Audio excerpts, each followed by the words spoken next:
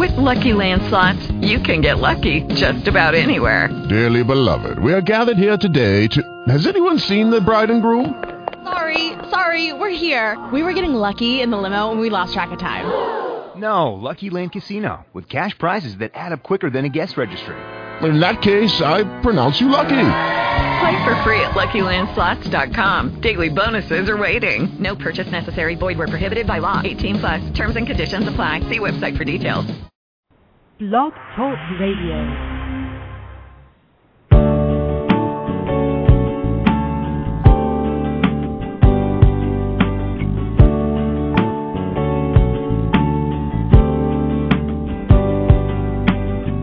From Lives in the Balance, the nonprofit organization committed to advocating on behalf of behaviorally challenging kids and their caregivers, this is Dr. Ross Greene. Welcome to Collaborative Problem Solving at School. I'm delighted that you were able to join in. This program airs live each Monday at 3:30 p.m. Eastern Time during the school year. We explore a variety of topics aimed at helping you better understand and help challenging students and implement the collaborative problem-solving approach in your classroom and your school. If you have a question or comment, call 646-727-2691. If you call in, you'll be muted until I bring you on the air. And now, let's talk about challenging kids and how we can help them. Well, hello there.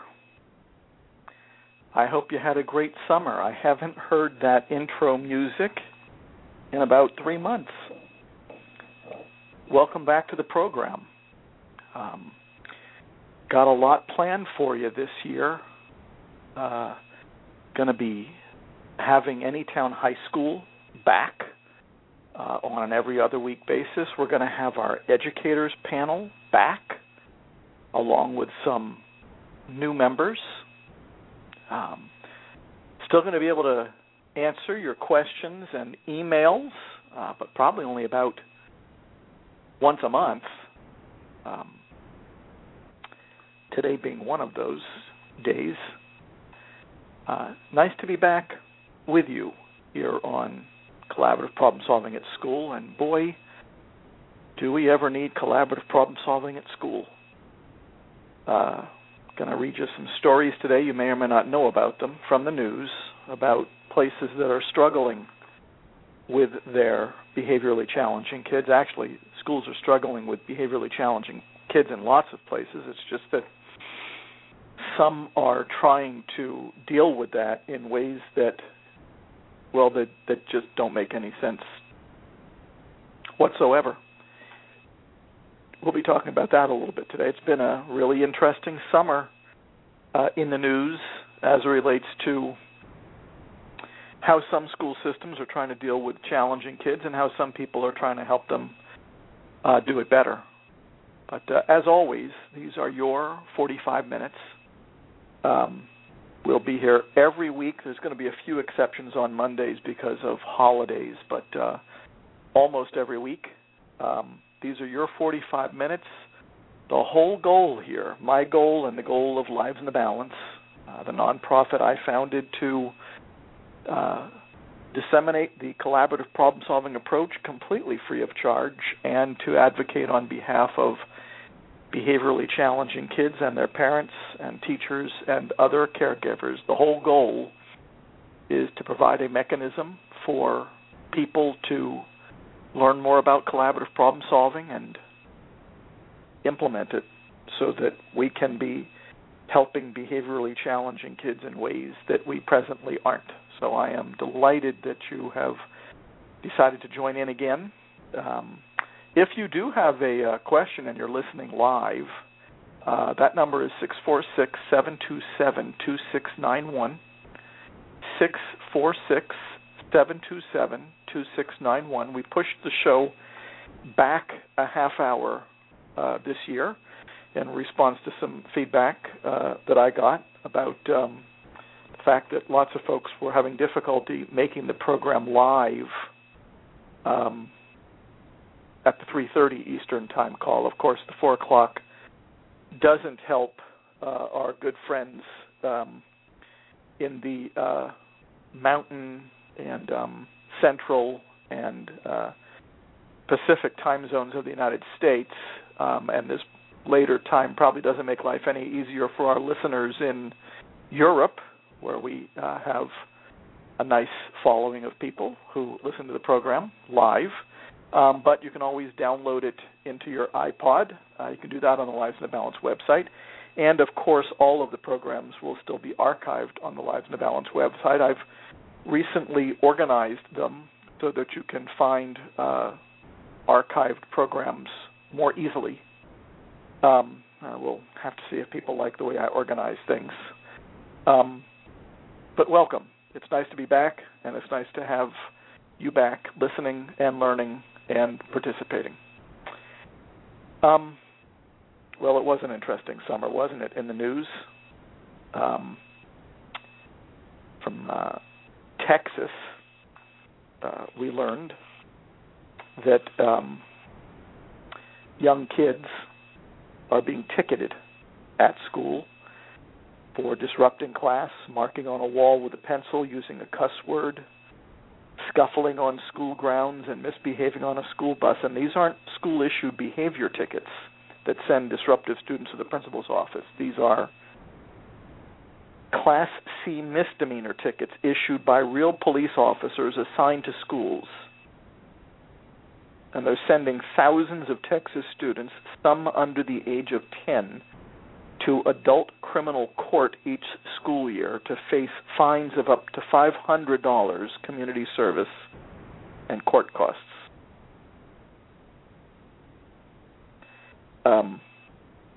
That's just Texas. I'll read you a letter to the editor that a very enlightened state senator in Texas from Houston, Senator John Whitmire, wrote, describing his thoughts about the wisdom or lack thereof, and it's the latter, of that practice in Texas, but Texas isn't alone. In the Boston area,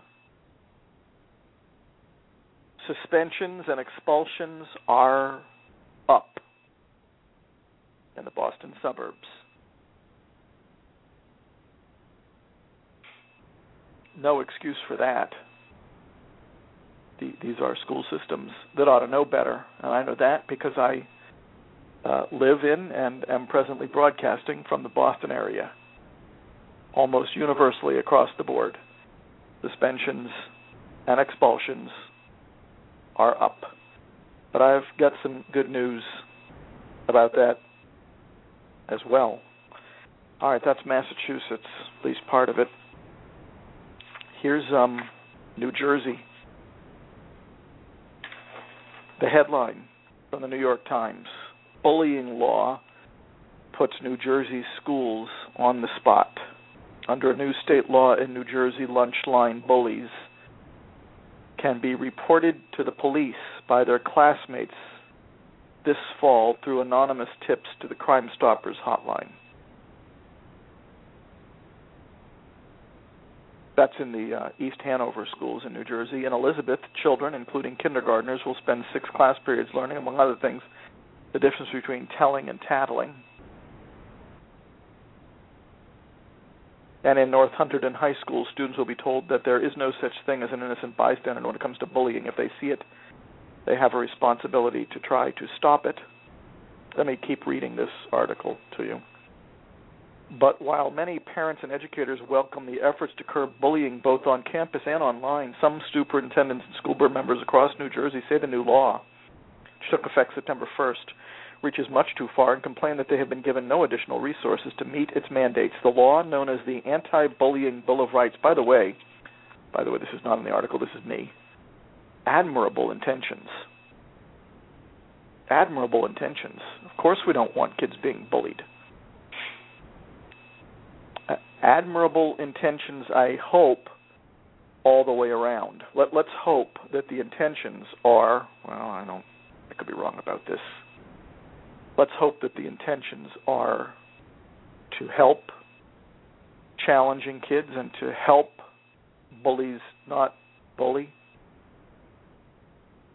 The problem, of course, is that in New Jersey, the new law demands that all public schools adopt comprehensive anti-bullying policies. This happened recently in Massachusetts as well as in many other states.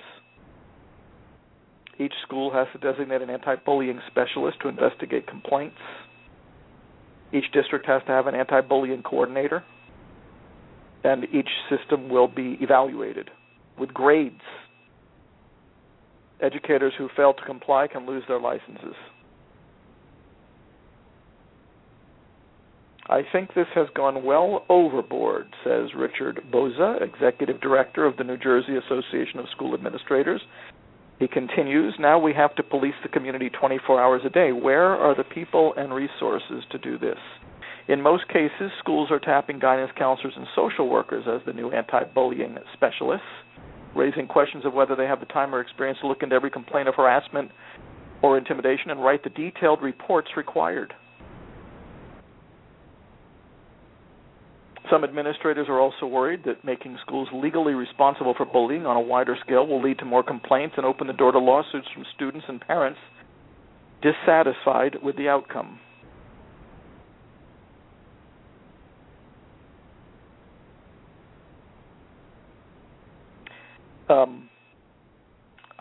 Good intentions, to be sure.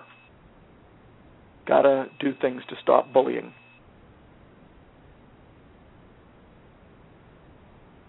And some school systems, I suppose, may need to be mandated to do it. The big question is this the way to do it? Bullies are lacking crucial skills. I know the popular bullying mantra is that these kids are predatory, get off on power. I must be leading a charmed existence, but not the bullies that I work with. Bullies that I work with are lacking crucial social skills frequently. Some of them are lacking a skill related to appreciating how their behavior is affecting others. Some of them are lacking skills related to empathy, taking another person's perspective. All kids need lessons on disagreeing well, on handling conflict well. Those who don't handle conflict and disagreement well often get called bullies. They're lacking skills. What do they need from us? They need us to figure out what skills they're lacking, and they need us to help them solve the problems that are setting in motion their bullying. The things that they are doing that are an inappropriate, maladaptive response to social circumstances that they do not have the skills to handle adaptively. If they had the skills to handle those social situations adaptively, they would. Because, and we might as well start off the new year with the key themes of the collaborative problem-solving approach, because kids do well if they can, and because doing well is preferable. All we've done here is taken the traditional beliefs about challenging kids that we've been applying counterproductively for such a long time, and we've now applied them to a subset of challenging kids, bullies.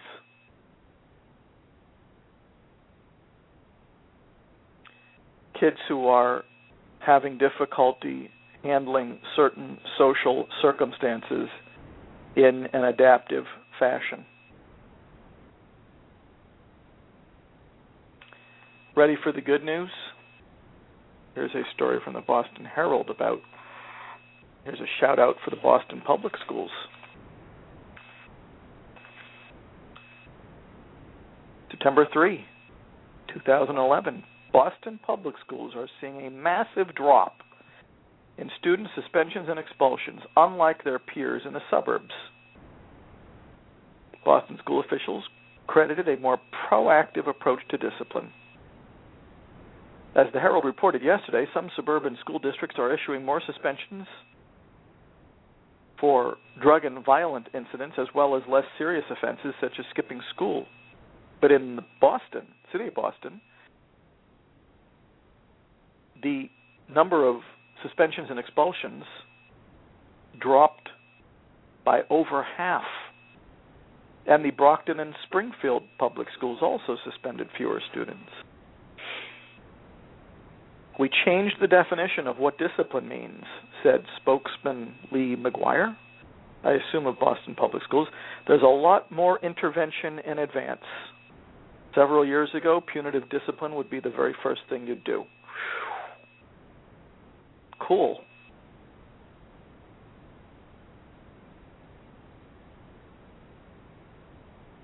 The result has been a culture change. We are seeing a student body that is acting in a much more respectful manner than they were several years ago. It's doing more than just suspension and expulsion. We have a lot more strategies in place, a lot more steps staff can take to preserve the safety of the school. Good for you, Boston. Good for you, Brockton. Good for you, Springfield. These are school systems that frequently have significantly less financial resources per student than some of their wealthier neighbors.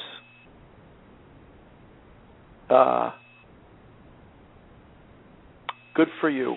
And now let me read you a letter written by Senator Whitmire of Houston, calling into question the wisdom of what's going on in his state of Texas, where once again they are ticketing students and sending them to adult criminal court, thousands of them every school year, so that they can be fined, put in community service, and they can pay court costs. As Senator Whitmire writes, the vast majority of these tickets are written for disruption of class or transportation, disorderly conduct, curfew violations, in other words, leaving campus without permission, truancy, and fighting where no weapon or serious injury is involved. Over a 5-year period, I hope you're sitting down, Class C tickets were issued to 1,200 elementary school students in Dallas alone. Houston's police department wrote 5,763 Class C misdemeanor tickets to students in 2008-2009 alone.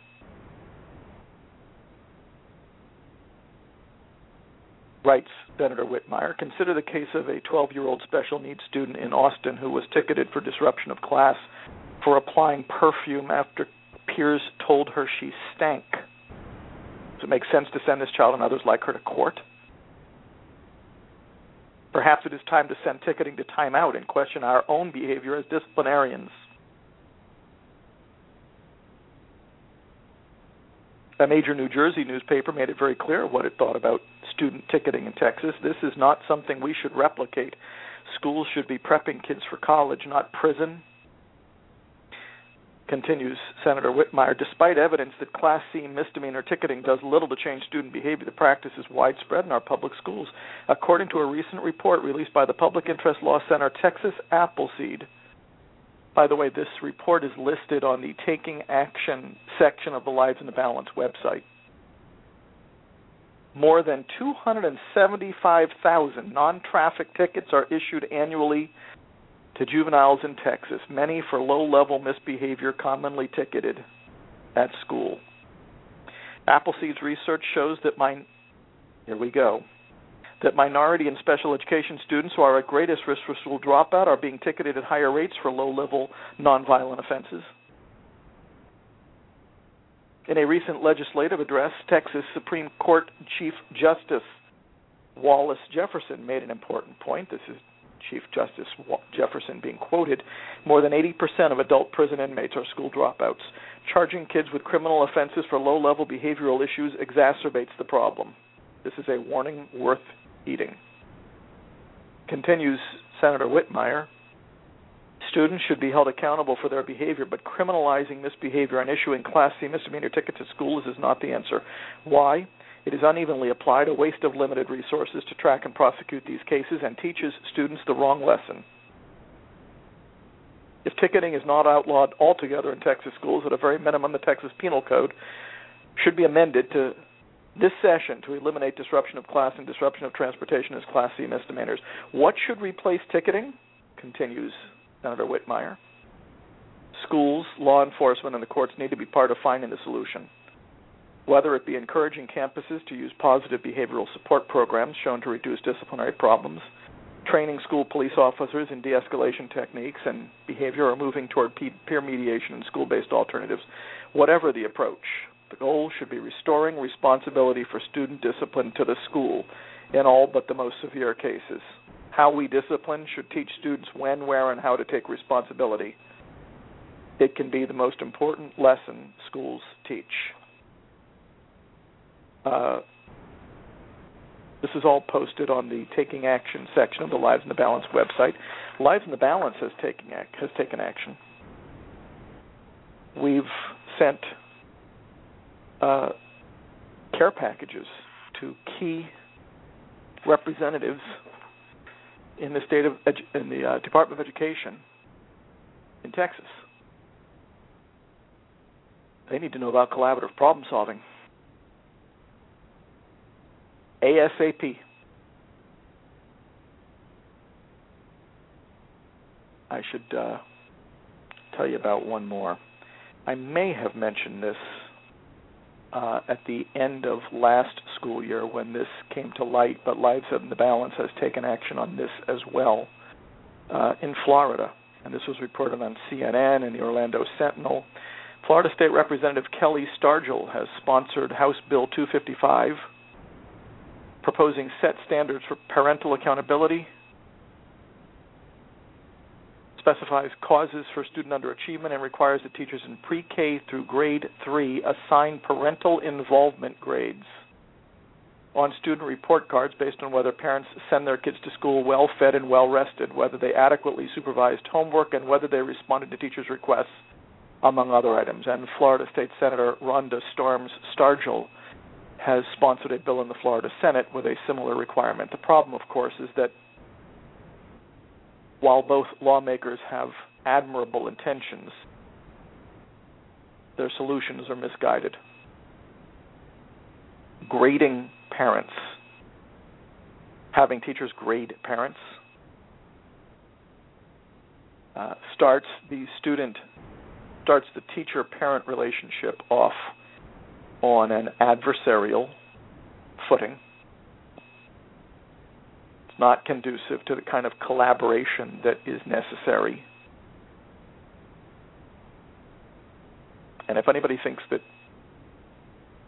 having teachers grade parents on things like whether kids are well-fed and well-rested, whether homework is adequately supervised, think again. I've worked in many schools where students didn't always come to school well-fed. Schools in Maine that I've worked with that had 85% free and reduced lunch. One of our educators panel members, Tom Ambrose, principal now in Freeport, his prior school had 85% or 80%, I don't remember which, free and reduced lunch, suggesting that a whole bunch of kids had issues related to being well-fed at home, and grading parents is not the solution to that complex problem. If a parent is having difficulty adequately supervising homework, what do they need from us? A grade? Or help? I mean, the parents who are doing fine are going to get good grades. The parents who are not doing fine are going to get low grades, and I think of low grades in this type of scenario as a punitive intervention. Just on a side note, I'll get back to it, I promise. I somehow came to watch several episodes of Master Chef and that other chef show during the summer. I was entertained briefly, and then I have to admit, found it all a bit sickening. Watching chefs abuse people, verbally humiliate people. Apparently that's entertaining. Having master chefs treat people in a very punitive way, getting them to cry. I don't know. That might be good entertainment these days, but it's not good human.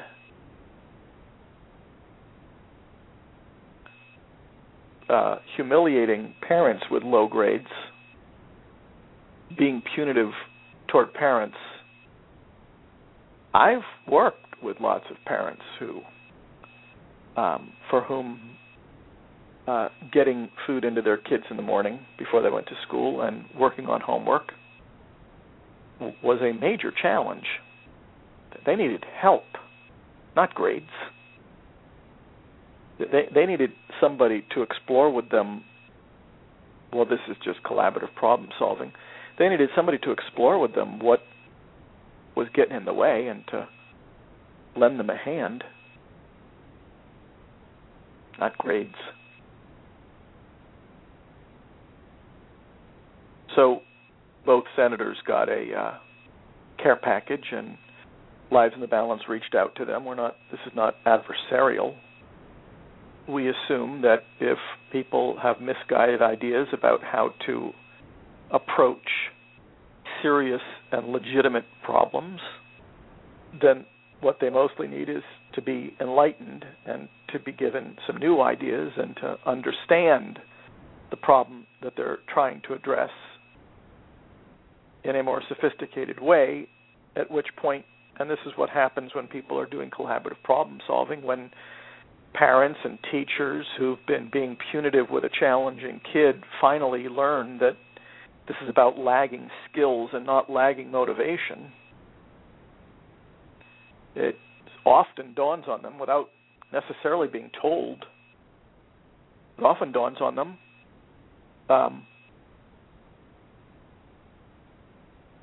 why what they were doing couldn't conceivably have worked in the first place and may well have been doing harm.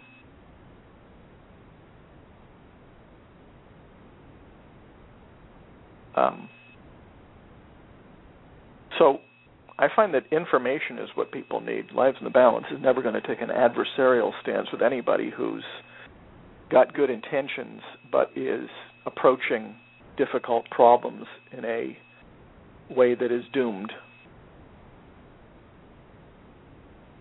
I'm not allergic to punitive. I just find that it tends to make things worse. I just find that it tends to push people away from each other, tends to cause alienation, tends to cause people to become unnecessarily adversarial. Not punitive that's needed, it's collaborative that's needed. And no, I, after a few programs, couldn't stomach Master Chef anymore, so I stopped watching. My recollection, I only watched it for a few minutes till I realized it was even worse, is that other chef show, what is it? Something Kitchen, can't remember, was even worse. I'm really sorry that that's what passes for entertainment these days. I mean, I must say I found the cooking part interesting. I found, the time limit on creating something really good fascinating. That part was cool. The rest, well, I guess the ratings wouldn't have been very high if they hadn't added the humiliation and the reducing people to tears and treating people harshly and being punitive. Who would watch then? I woulda.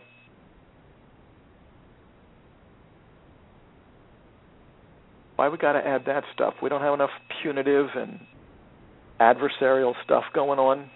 Oh, speaking of which, I know I tend to stay apolitical, but what a shame. Our leaders still are having difficulty collaborating on serious problems together. People need jobs. We need our leaders to collaborate, not to posture, not to be about power, not to be about the next election. We got troubles. We want to use MasterChef as our template for how people ought to treat each other.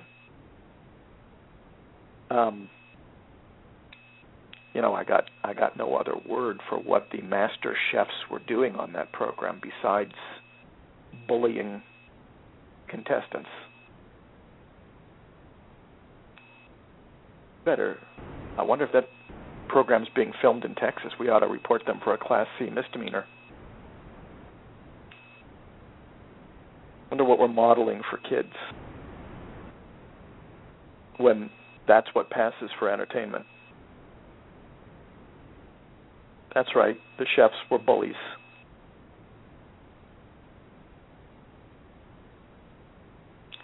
The participants wanted to win badly enough that they took it.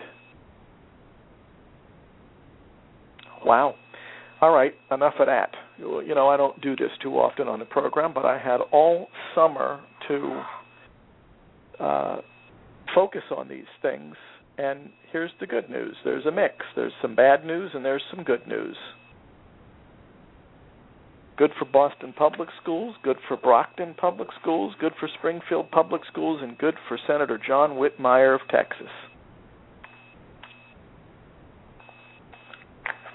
Now we just need to help the rest of them do better. Admirable intentions. Some misguided ideas about how to fix things. So how are things going in your school here at the beginning of the school year? You got your collaborative problem-solving core group organized, y'all? Off to a good start here, because it's going to take a team effort. We got leaders involved in the core group. It's going to take leaders who will lead. Got a group of 7, 8 people who are committed to transforming school discipline so that you got the kind of reductions and suspensions and expulsions that have been brought to light in Boston Public Schools and in some of the schools that I'm working with in Maine. By the way, the first annual Lives in the Balance annual conference on collaborative problem solving will be in Augusta, Maine, November 14th, 2011, where people who are in the schools in Maine who are implementing collaborative problem solving, and there's about 10 or 12 schools doing that right now under my supervision and that of some of my colleagues here. They're going to be there to tell people about it. We're going to be giving recognition awards to people who have bravely and sometimes against all odds been doing the right thing for challenging kids in schools. We're going to give a recognition award to a parent, to a staff member in a restrictive therapeutic facility for doing the right thing by challenging kids and sticking with it and implementing collaborative problem solving. First annual Lives in the Balance Conference on Collaborative Problem Solving, Augusta, Maine, November 14th, 2011. Details forthcoming on the Lives in the Balance website.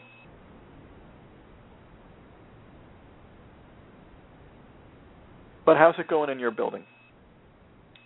Do you have leaders who are leading the way? We need leaders to help us keep our eye on the ball, to help us stick with it, to galvanize us, to create time if we need it, to practice, to meet, to stick with it. We need our core group to organize the effort. Core group is the one who learn how to use the assessment of lagging skills and unsolved problems first. They learn how to do Plan B first. They get together, usually weekly, to sometimes listen to audio tapes of their attempts at Plan B so they can learn from each other and give each other feedback. They figure out how they're going to integrate the paperwork of the collaborative problem-solving approach into their existing assessment and monitoring practices in their building. And this is likely, they figure out how they're going to need to communicate better with each other, because in schools and other facilities, if you're not communicating well, you're winging it. Left hand doesn't know what the right hand is doing, you're winging it. Everybody's doing what they think they ought to be doing and working on what they think they ought to be working on in the way they think they ought to be working on it. That's winging it. And as I've been saying in my talks lately, one thing challenging kids prove to us beyond a shadow of a doubt, if we're winging it, that isn't cutting it. For challenging kids, they need us to be organized, to communicate well. They need us to figure out what we're working on, what we're not working on. They need us to meet, to use the assessment of lagging skills and unsolved problems as a discussion guide, so as to identify their lagging skills and unsolved problems, figure out what unsolved problems we're working on right now. They need us to use the Plan B flowchart to list the unsolved problems we're working on right now and to designate the people who are going to be trying to do collaborative problem solving with the student on those unsolved problems. I know this is not how most schools do school discipline. Why they're writing so many Class C misdemeanor tickets in Texas.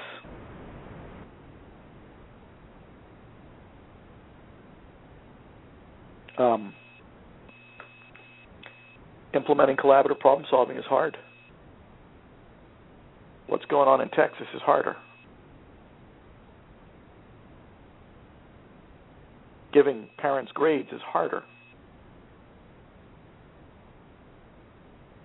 How are we going to work together to solve these difficult problems in our building, in our system,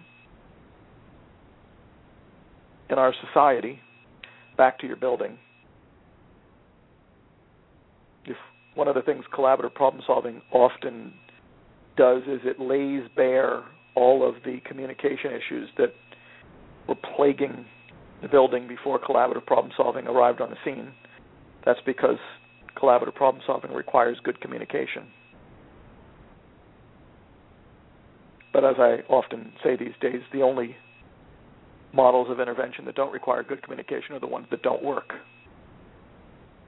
Want to help the behaviorally challenging kids in your building, that's going to require good communication. After 3 months, and by the way, I've heard from some schools that their efforts at collaborative problem solving didn't go as well as they had hoped. I hear that sometimes. I also hear success stories. I don't usually hear that things didn't go well in the schools that I and my colleagues are working with, but just as an example, here is a review of my book, Lost at School, from Amazon.com, and I'm not complaining. Just this is something I hear sometimes. Here's the feedback on the book. This is the result of having a school system where children run schools rather than adults. If litigation has gotten us here, I'm not sure how we can recover. The issue is that you can't have 28 Plan Bs in a class of 28. As an adult, no one has ever offered me a Plan B. Children need to understand how to behave and act accordingly. My school tried this for about 6 months, saw discipline slip out of control, and renewed our approach. Follow the recommendations in this book only if you have a student-teacher ratio of 1-to-1. My goodness. I am very sorry, as I wrote in a comment on that review. I'm open to feedback, I promise. But, boy, are there some interesting misconceptions. When you're implementing collaborative problem solving, the children don't run the schools rather than adults. That's a misconception of the model. You don't have to do 28 Plan Bs in a class of 28. You're starting with the students you're worried about the most, the ones you're most likely to lose. Lots of the other kids don't need Plan B here in the first 3 or 4 months of school. That you get good at Plan B with the 3 or 4 or more behaviorally challenging kids that are in your classroom right now. You'll get to Plan B with the rest of them later, but you don't need to be doing 28 Plan Bs in a class of 28. The vast majority of the students in a school classroom are doing okay. I'm talking about the ones we lose. As an adult, no one has ever offered me a Plan B. I'm very sorry about that. Very sorry about that. I bet it's not true. Children need to understand how to behave and act accordingly. Collaborative problem solving teaches them just that. My school tried this for about 6 months, saw discipline slip out of control. Oh, man, I wish you'd have contacted me. And you've got an open invitation to do that, because discipline doesn't slip out of control when you're implementing collaborative problem solving well. So what that suggests to me is that there must have been something about how collaborative problem solving was implemented that went astray.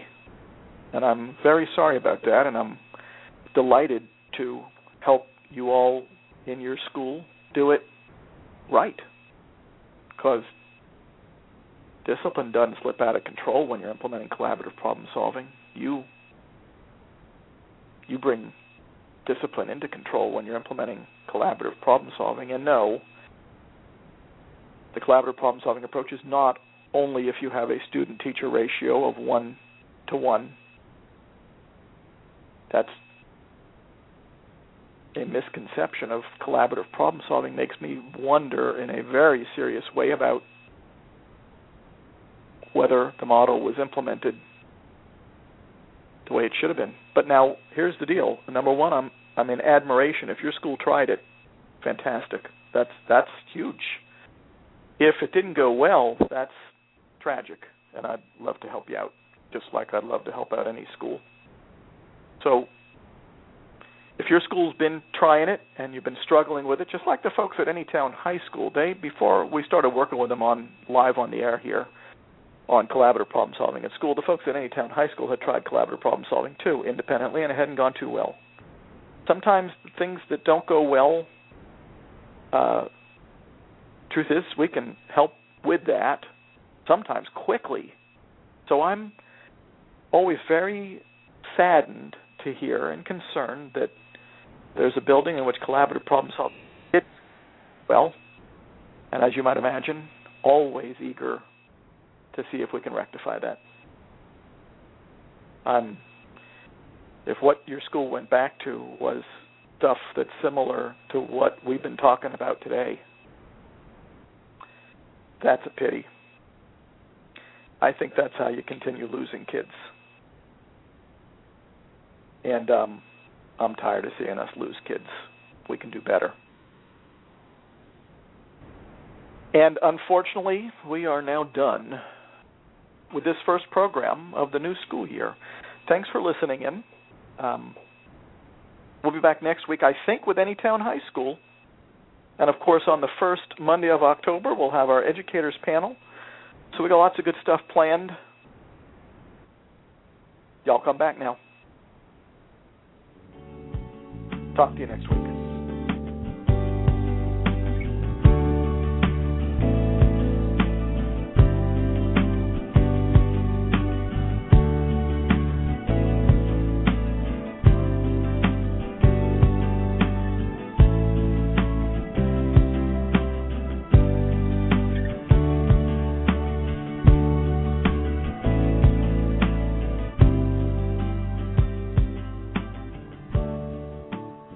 Hey guys, it is Ryan. I'm not sure if you know this about me, but I'm a bit of a fun fanatic when I can. I like to work, but I like fun too. It's a thing. And now the truth is out there. I can tell you about my favorite place to have fun. Chumba Casino. They have hundreds of social casino style games to choose from with new games released each week. You can play for free anytime, anywhere. And each day brings a new chance to collect daily bonuses. So join me in the fun. Sign up now at ChumbaCasino.com. No purchase necessary. VGW Group. Void where prohibited by law. See terms and conditions. 18+.